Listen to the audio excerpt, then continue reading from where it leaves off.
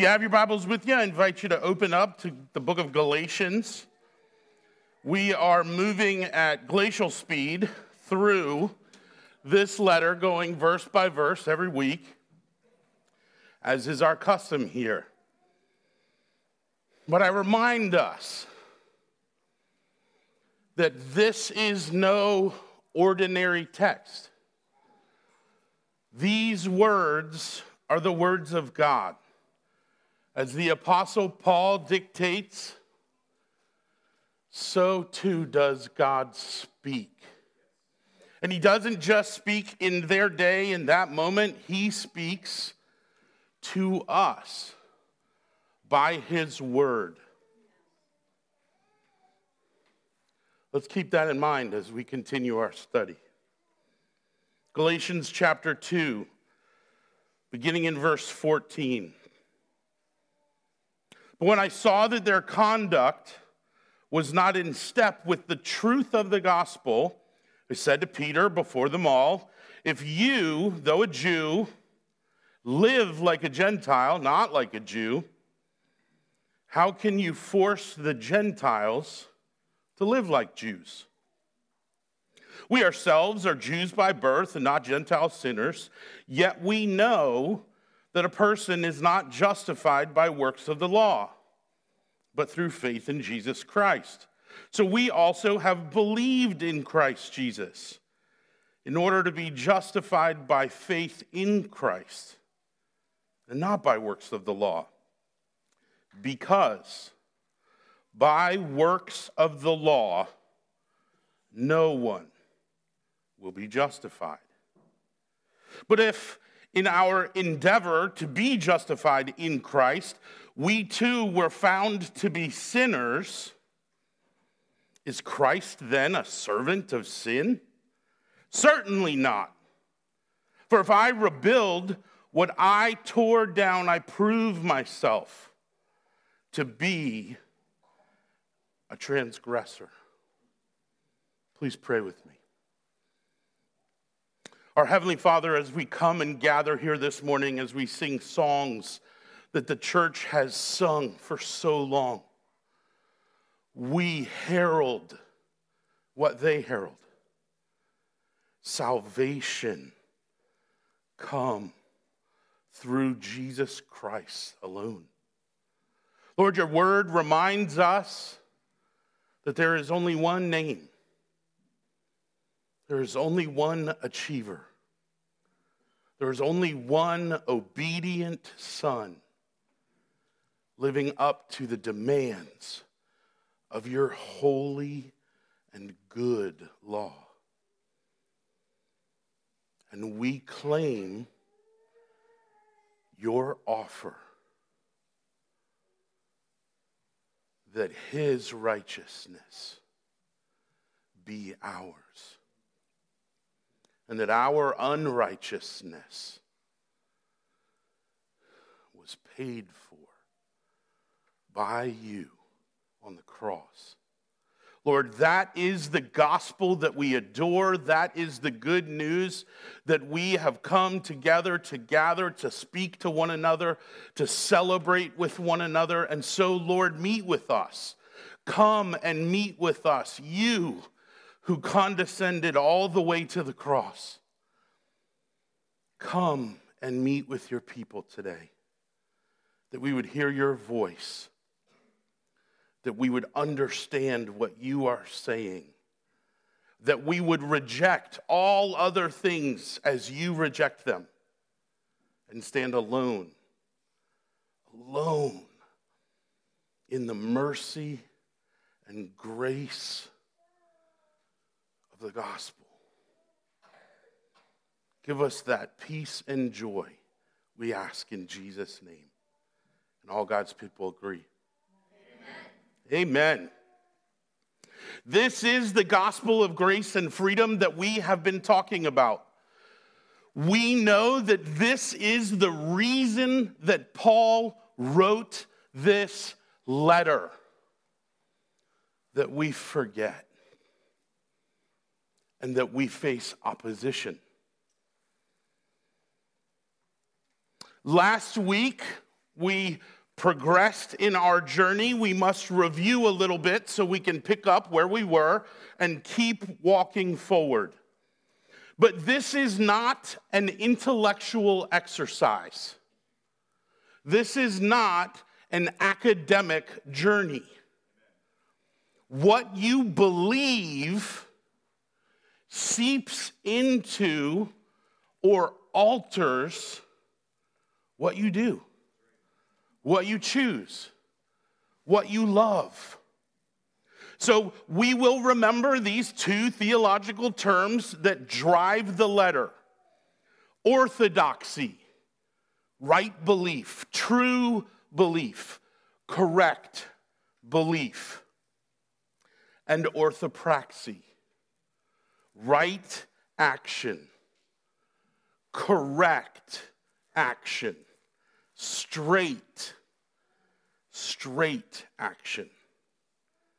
And we remembered last week, and I remind us again today, that doctrine is essential. It is essential for our joy, for our comfort, and for our peace. For whom among us is joy elusive right now? For whom among us does the comfort of God seem distant? Dare I say, absent? For whom among us are our hearts unsettled, no longer at rest, troubled in the waking hours and constraining or limiting the sleeping hours? Orthopraxy, how you live, is informed by, governed by what you believe. We talked last week about the distinction between our stated values, what we say we believe, what we say we trust, from our lived values, our lived beliefs, our lived choices.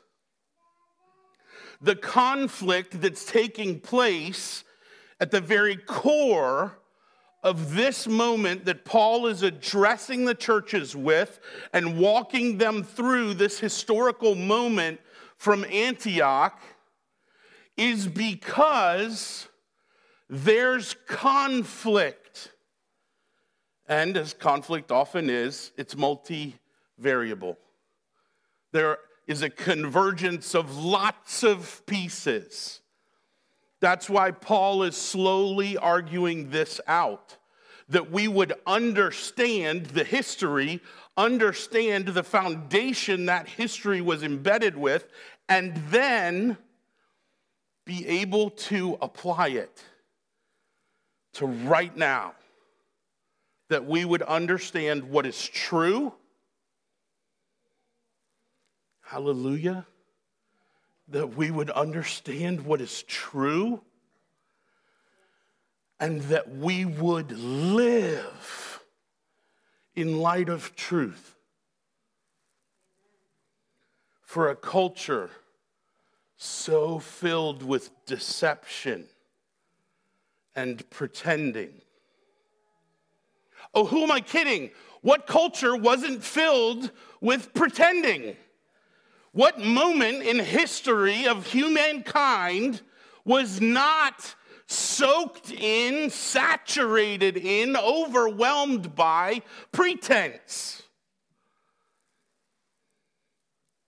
From the fall, we've been hiding from God. From the fall, we've been hiding from one another, covering ourselves in things that we think are more beautiful, more trustworthy than us. At the heart of the problem here is verse 14. When I saw that their conduct was not in step with the truth of the gospel, I said to Peter, Whose conduct? There's a group of powerful, maybe we wouldn't use this term nobly, but I'm going to use it so you can understand the reverence involved here. There's a noble group that comes from Jerusalem and sees that in the church of Antioch, Jews and Gentiles have fellowship with each other. I know that doesn't seem like a big deal to you. Drop yourself in the 1950s at a diner in the South and walk in with a party of black and white people. Are they treated the same? Are they sat at the same table? The horror. But in their culture in that moment, it was a horror. It was scandal. Because blacks and whites can't use the same toilets, can't use the same water fountains. You think they can sit at the same table? Some human, some all but, or maybe actually believed to be subhuman. Like bringing your dog for an ice cream treat at Dairy Queen. Have you seen this? You can go through the line at Dairy Queen and literally order soft serve for your dog. In that moment, let's call it the 1950s, people treated like pets or worse. You think that's not still true today? The humane society cares for who? Say it. Dogs. It's called the humane society. Why is that not a women's shelter? Right? Why is that not addressing homelessness and food scarcity? When Peter is enjoying what God had revealed to him that he was against as an obstacle. You remember the vision, rise, kill, eat? No. Rise, kill, eat? No. Rise, kill, eat? No. Wonder what that was all about. Oh, do you remember when God said, do not call people unclean that I have made clean? Are black people and white people, they're pink anyway, belong at the same table? Share the same dignity? Reflect the same true image of God? Then why on earth would a group of people who've known God's word their whole life, grown up in the proverbial church, studied the same scripture we spent 2 years on with David, that we've studied in Ruth and Jonah and Exodus in our church's history, they have that holy writ.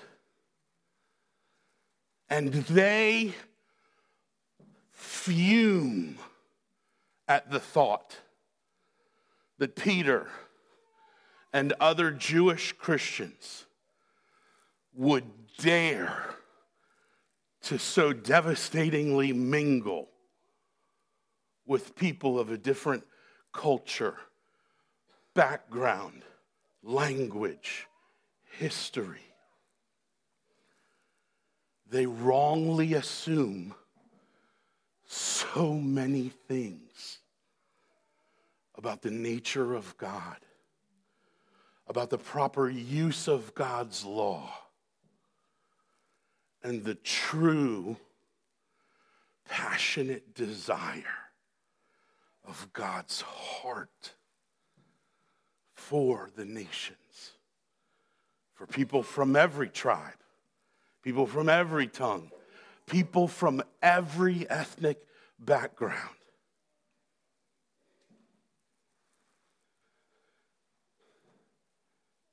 this group called the Judaizers, the James Gang, the circumcision party.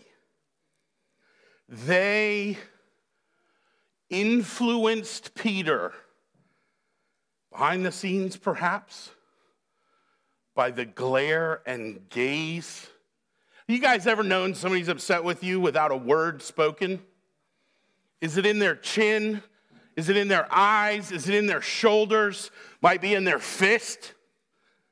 Right before they swing. Never let them swing first. Just kidding. Not really kidding. All right, fair. Off topic, slip of the tongue. So Peter, instead of standing in the truth of rise, kill, eat, instead of standing in the truth that the gospel has always been for the nations, the design in the Old Testament is so simple. The people of God were supposed to be like a city on the hill whose light shined all the time in the dread of darkness, in the threat of attack. You were supposed to run to the city, hide in the city, take refuge in the city. Go to the city for food when you're starving, for clothing when you're naked, for help in all seasons. Their passion to worship God was designed by God, commanded by God, enabled by God, so that they would see God and run to him and live with him. Israel built moats in their proverbial defiance. They raised the city walls instead of the city gate being lowered and widened. Israel very rarely had light or cared to keep it going.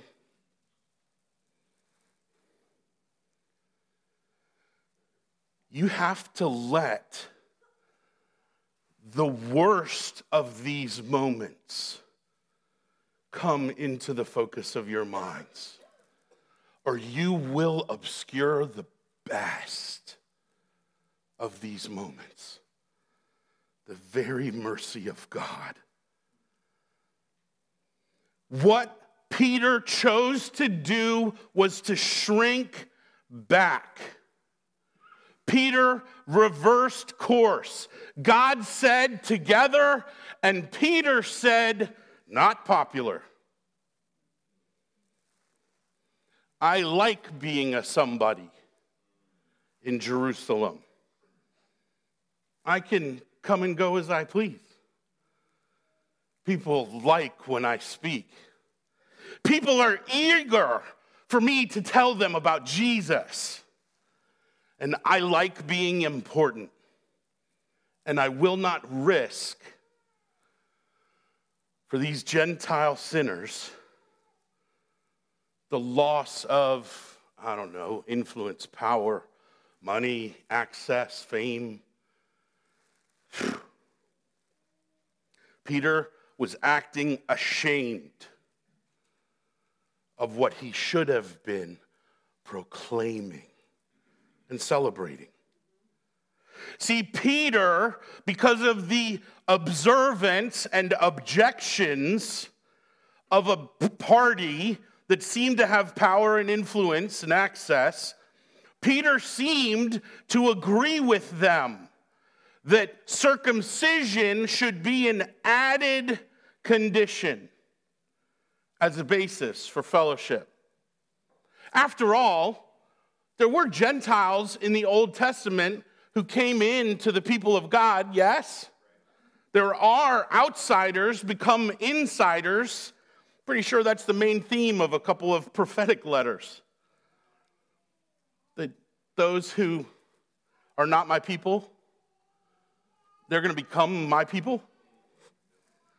Jesus himself said, I have sheep that are not of this pen. I'm going to go to them too. Who's the other people? Who's the other sheep? Me, you, kind of everybody in the room, but like half of Jacob. Like a quarter of Emmett. Is he in here? All right, good. He's in the nursery. I can stay loud. Peter's seeming to add circumcision as an extra condition, as the basis for fellowship. And that Paul can't tolerate because it undercuts the truth and glory of the gospel. Peter, out of fear, shrinks back, reverses courses, and changes his behavior. And Paul has to attack it. He has to address it. This public sin in his conduct requires public attention and rebuke. The correction, not just of what he's believing, but what he's doing that reveals either the hypocrisy of his belief, most likely, or the misunderstanding of what he should be believing. Less likely, but possible. This is where Paul springboards into the doctrine of justification, the courtroom image of standing before a holy God and giving account. We barely do that in our own culture. How many of you have your kids line up formally and give an accounting of their day laid before you, that you would inspect it and judge? You did right, you did wrong. This is great, we want more of that. This, you remember I put you in timeout, and then you were getting out of timeout. I had to put you back in timeout for being out of timeout, and then we could do the original timeout. I'm the only one? All right. The doctrine of justification is not abstract. It is the question of humanity. How do I stand as an unrighteous person with an unrighteous track record and be allowed into the presence of one so pure that he can never be in the presence of the unrighteous? We wonderfully, and it poses some challenges if we're honest, are too familiar, if that's possible, with just pointing at Jesus. We're like, yep, Jesus, don't need to understand the rest. Walk on. We spent our time last week primarily focused on the doctrine of justification seen in verse 16. Let me remind us of a couple of things we saw. First, legalism, vocab word, legalism is seeking acceptance from God by keeping the law. You're always trying to have favor with God based on your performance. Or maybe your regret for a failed performance. You ever offer that? You're like, God, I know I did bad, but I feel really bad about it. How many parents are like, oh, as long as you have remorse, don't worry about it. Consequences lifted. That was most of my childhood. You might not know this, but occasionally I can be a smooth talker. And my mom has a monstrous heart. She doesn't want to do bad. She doesn't want to punish. She wants to love and quilt and make things and connect with people and have, yeah, right? If you've met her, she'll connect you to somebody Be careful what you tell her you love. You'll get a lot of invitations and even more information about it. Love you, Mom. Thanks for not being here this morning.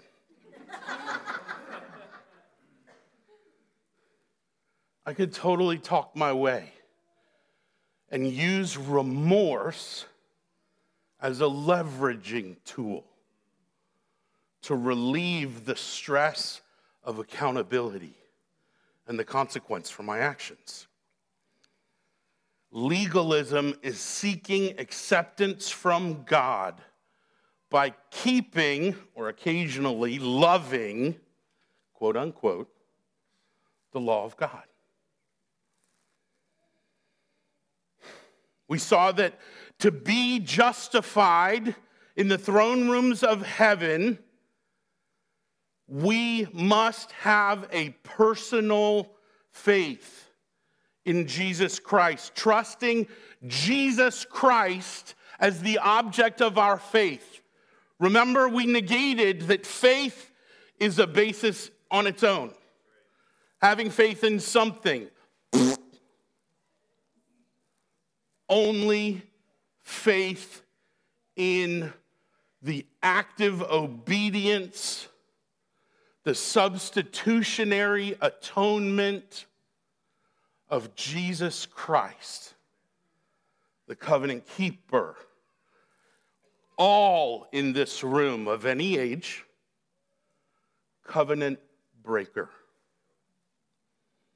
So we don't appeal to how good we did unless we get a flat tire and we feel wronged.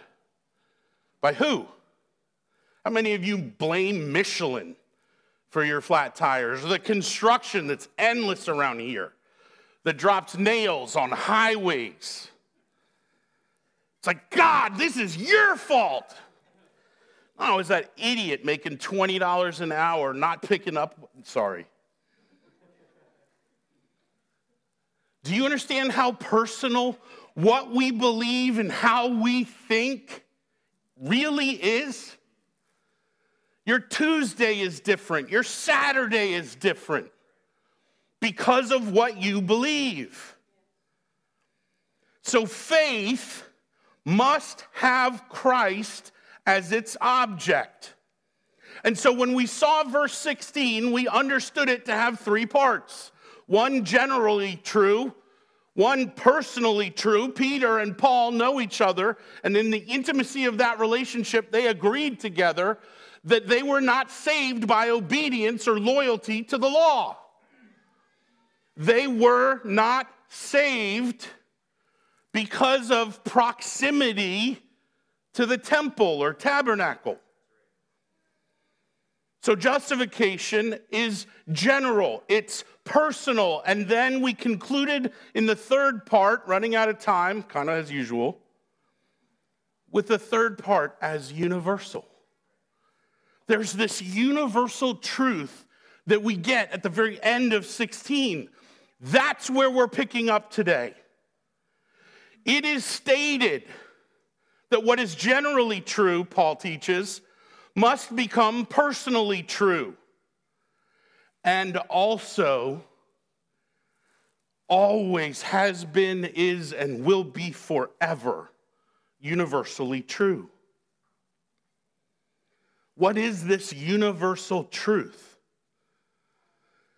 It's that by works of the law, verse 16 at its end, by works of the law, no one will be justified in the courtroom of heaven before the holiest of judges, by the one who sees all, knows all. Where are my kids at? Where are my kids at? Do you think God doesn't hear your thoughts?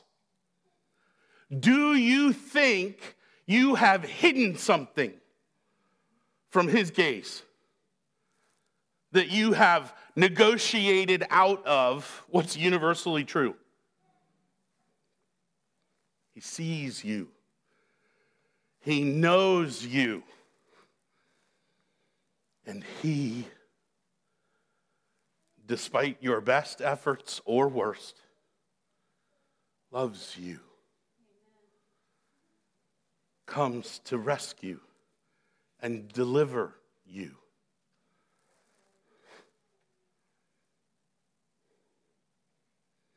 Peter and Paul have stopped trusting their obedience to the law of God as the basis for their right standing with God. RSWG. Find out what it means to me. RSWG. How do you have right standing with God? How do you have peace with God? How does the holy God, the omnipotent, filled with all knowledge, past, present, future, all, how does the one who is ever present, omnipresent, is everywhere, all the time, so completely surrounds and embeds and knows the world that he created?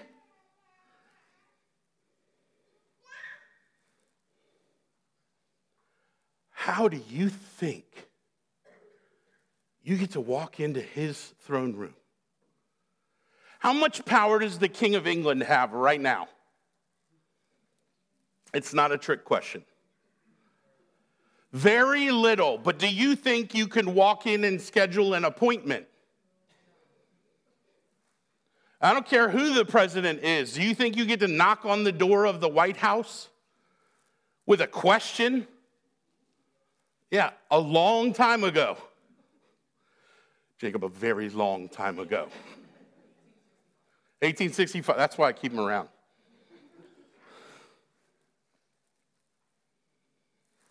You can march into the throne room of heaven. In fact, we've been there this morning. Did you know that? Day, night, joy, sorrow, peace, war, doesn't matter. Anywhere on earth, anywhere in the cosmos, you can leave right where you are and enter in to the most glorious place anyone has ever created, because man didn't create that throne room. God did. So what do you trust to give you access to heaven? What do you trust that would allow you, sinner, peace and invited presence to be with God?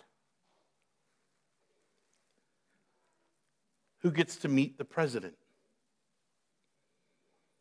There's usually like a merit criteria, right? You know, sometimes he gives you an award. What's the blue one with a star? Congressional Medal of Honor. Who puts that on? The President of the United States does. How much greater is the kingdom of heaven than the America we live in? As cool as it would be to shake the hand of the president, you can dive into the lap of the maker and creator of all things. They've stopped trusting their obedience to the law of God as the basis for their right standing with God. Why?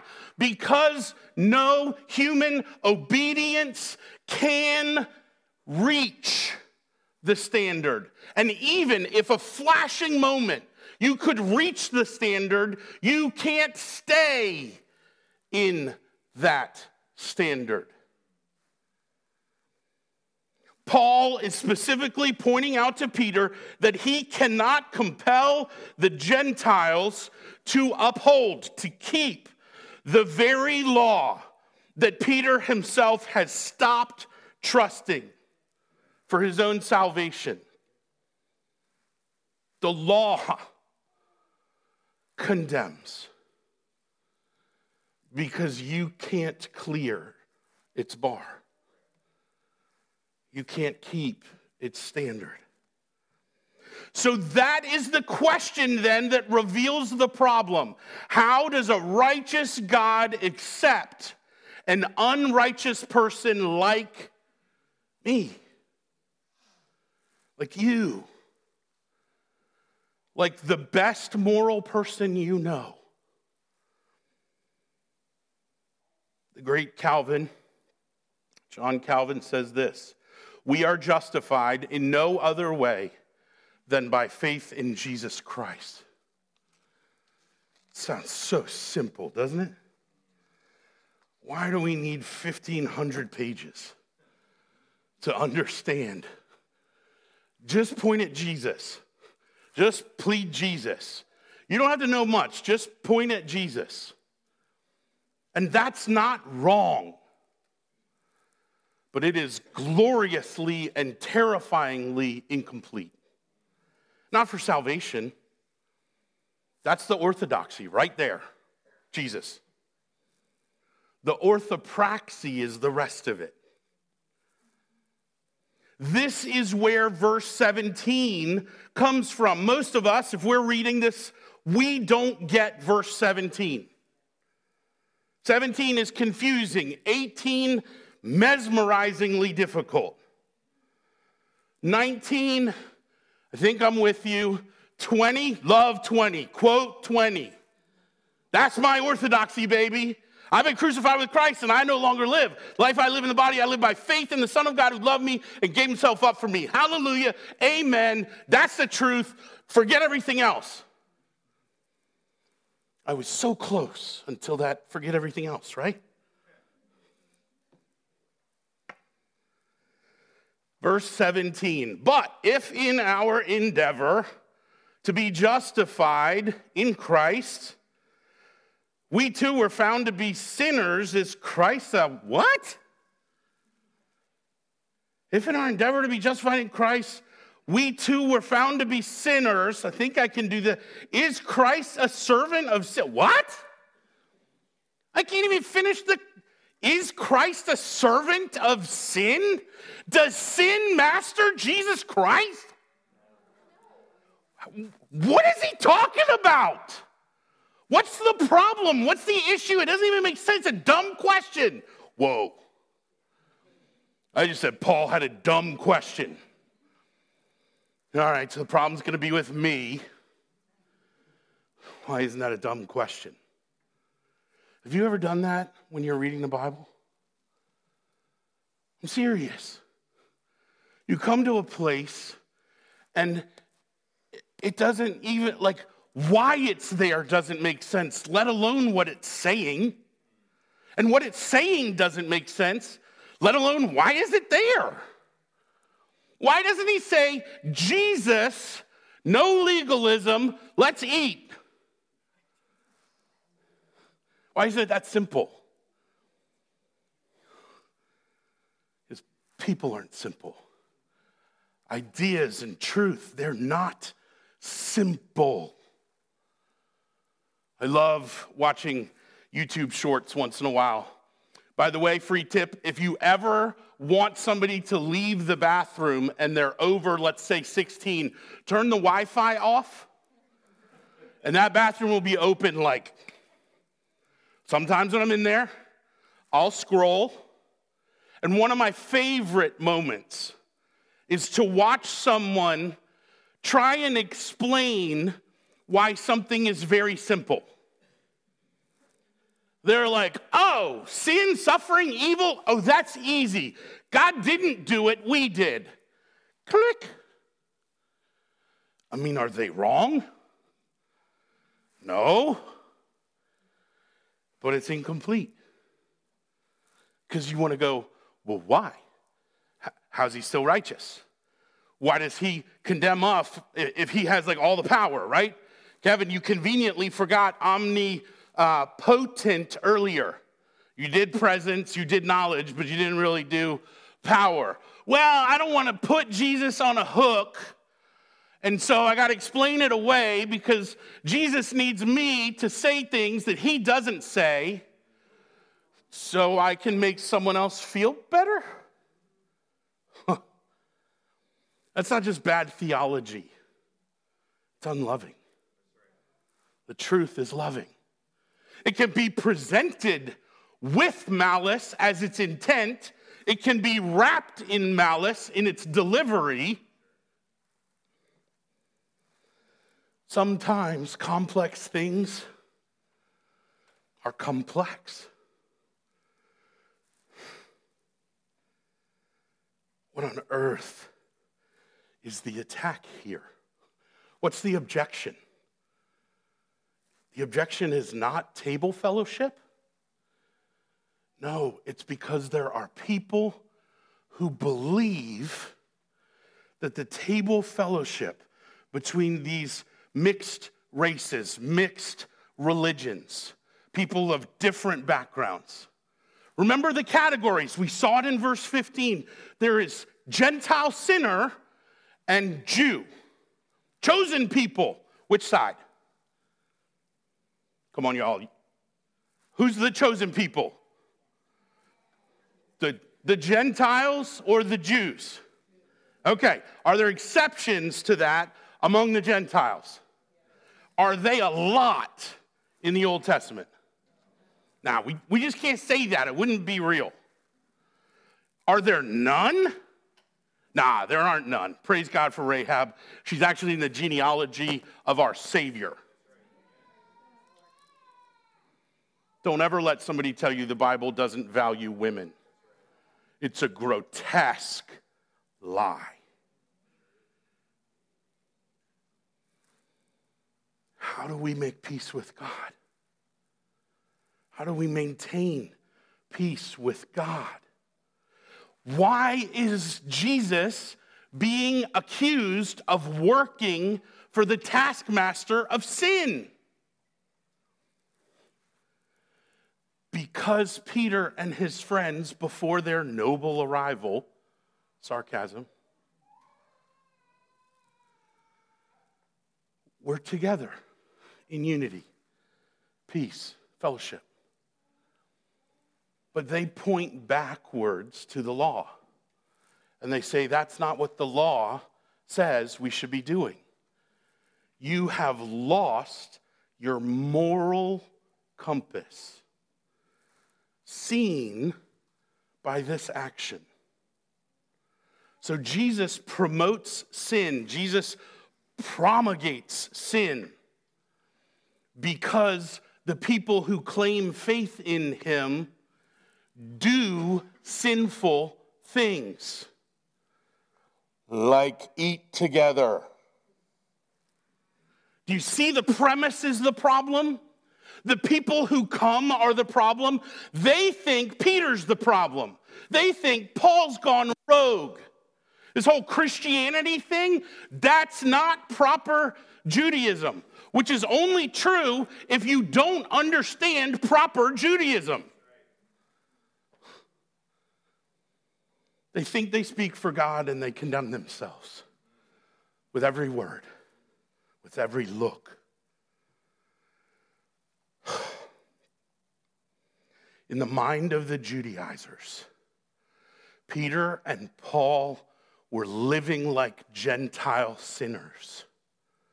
Their praxis revealed their doxy as not straight. They believed that Peter and his friends, Paul and others, were eating unholy food with unholy people.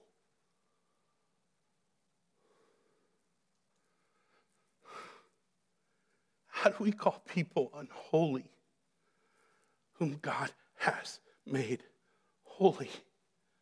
Do you see how evil this is? It's not just wrong. It's not just an intellectual exercise.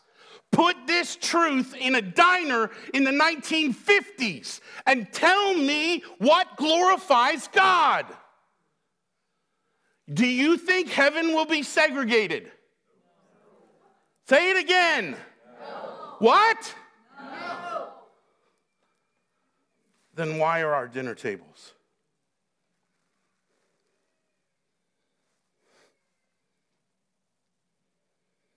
Is Jesus Christ in the business of promoting sin? No, he's in the business of ending it, removing it. Is there a point in human time and space where Jesus submits to sin? Yeah, it's on the cross. But he's there in my place. Is Jesus a sinner? No. He's the only righteous Son of God that ever was or will be this side of glory. Do you know that you'll be a righteous Son of God in heaven without even the capacity to sin? Speed the day, Lord. So why the question? If I, in my endeavor to be justified by my union with Christ, that in Christ language, put some parentheses on that. In your Bible, yes, I'm telling you to do this. Put a small set of parentheses or brackets around in Christ and off into the margin, no matter how tiny your writing must be. And I don't do this very often, but I want you to see the glorious doctrine of union with Christ. So scroll that just on the side, union with Christ. Every time you see in Christ or in Jesus Christ, what's being discussed there is what is true of you because of your union with Christ. If in our endeavor to be justified in our union with Christ, we too were found to be sinners, does Christ promote sin? No. Is there a Christian among us, please, by raising your hand so we can all look? Is there one in here who is justified by faith in Christ, by their union with Christ, who is no longer, in any sense, a sinner? By all means, please raise your hand. We would like to applaud you for doing what we are incapable of doing. The Judaizers would take a bow. The circumcision party would say, yeah, we're justified by our works. We do it cleaner, better, purer, because they're only external barriers anyway, right?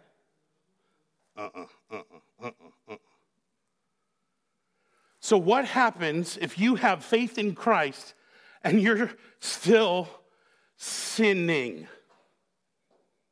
Won't you always be exposed as a sinner?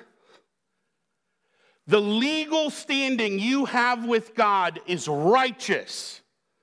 The lived experience you have is simul justus.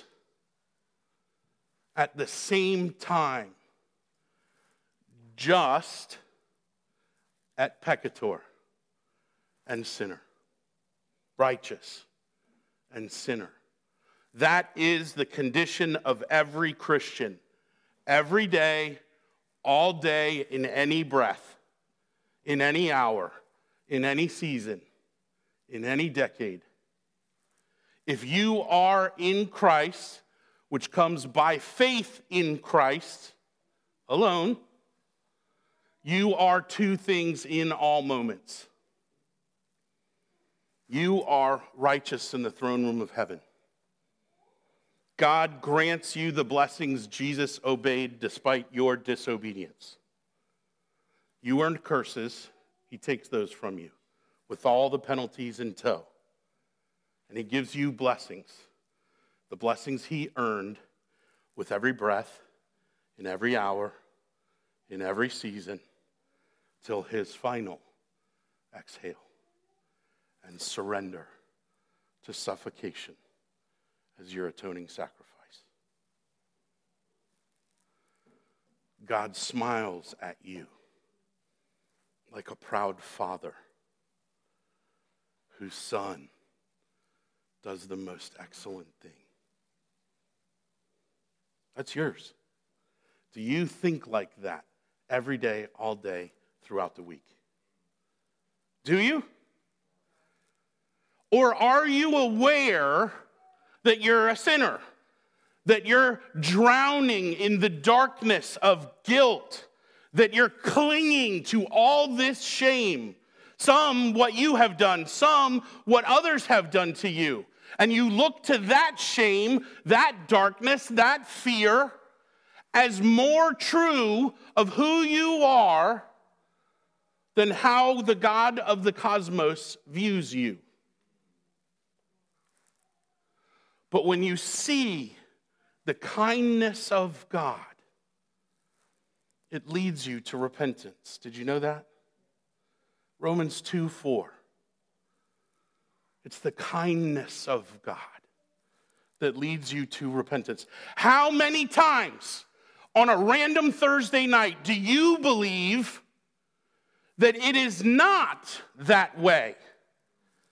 That you should repent to get kindness? Ugh. You want to know who's promoting sin in this passage? The Judaizers. Because they're going to the law saying it isn't what it is. Saying it does what it doesn't. Who promotes sin? Who promotes suffering? Sorrow without healing. You do not have access to God because of what you wanted or did or thought. You have access to God because he gave you Christ's righteousness. And he removes from you all of your unrighteousness. So, if Jesus is not in the business of sin, Jesus is not promoting sin,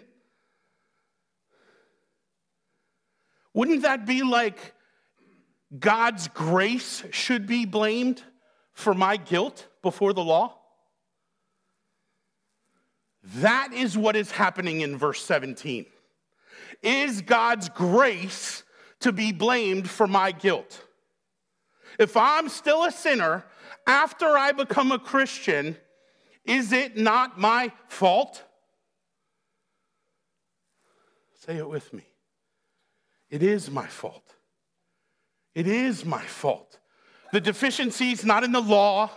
The deficiency that shows my guilt is me. What I wanted, what I thought, what I did, what I didn't do, we can go for a long time in that way. Here's the justification in verse 16. By works of the law, no one will be justified. Next week, we're going to dive neck deep into Psalm 143. And I tell you now so you can read it. You can saturate in it. You can soak in it. You can pick it apart and put it back together. Because, this is my closing, sometimes Paul directly quotes phrase by phrase, verse by verse from the Old Testament. You familiar with that? Sometimes he teaches the same point with a reference to what it was said and how it was said. But sometimes you have this larger, slightly more abstract, that we as theologians refer to as principled reference. That there's this thing that's being taught, celebrated, understood. And the New Testament doesn't directly reference it specifically. But because the author knows his Bible better than we know our Bible, he can make a claim based on that principle reference. The reason Paul makes this astounding assertion that by works of the law, no one will be justified is because Paul's not inventing a new religion. He's telling us what's always been true. And so he has this principled reference from Psalm 143. You're going to love this. It's from the life of David. And it's a psalm David wrote when he was in crisis. Twofold crisis. Here's your preview. He's being pursued by enemies and tormented with guilt. So he cries out to God. This is a principled reference for Paul as he teaches us how we have peace with God. What you will see this week, or wait for next Sunday, is that David is appealing to God for salvation on the basis of God's own righteousness. David wants God's righteousness to be accounted to him. He wants faith, trust in God to be counted as righteousness. If you want a cross-reference on that, Genesis 15:6 is there for you. Abe believed God, and it was credited to him as righteousness. That's some good news, amen? Please pray with me. Heavenly Father, we agree with you that we are sinner and saint. Some in this room struggling with the sainthood of righteousness that you have given because we're overwhelmed by how much of a sinner we are, by how easily we yield and capitulate and indulge the sin that destroys, yet we cling to it. Some of us struggle to identify the sin in our heart because our behavior looks pretty cleaned up on the outside. Protect us, O Lord, from being whitewashed tombs, rotting on the inside, polished and buttoned up on the out. Heavenly Father, we ask that you would grow us in the merciful grace of this doctrine, and that you would give us peace, comfort, and yes, joy in the grace, peace, and freedom of the gospel that we know, that we love, that we live, that we herald, and that we are about to sing about. Lord, may the words on the screen be ever more true in our hearts and in our lives. May our orthodoxy be true and not false. And may our orthopraxy reveal your mercy and power more and more every day. And all God's people agree.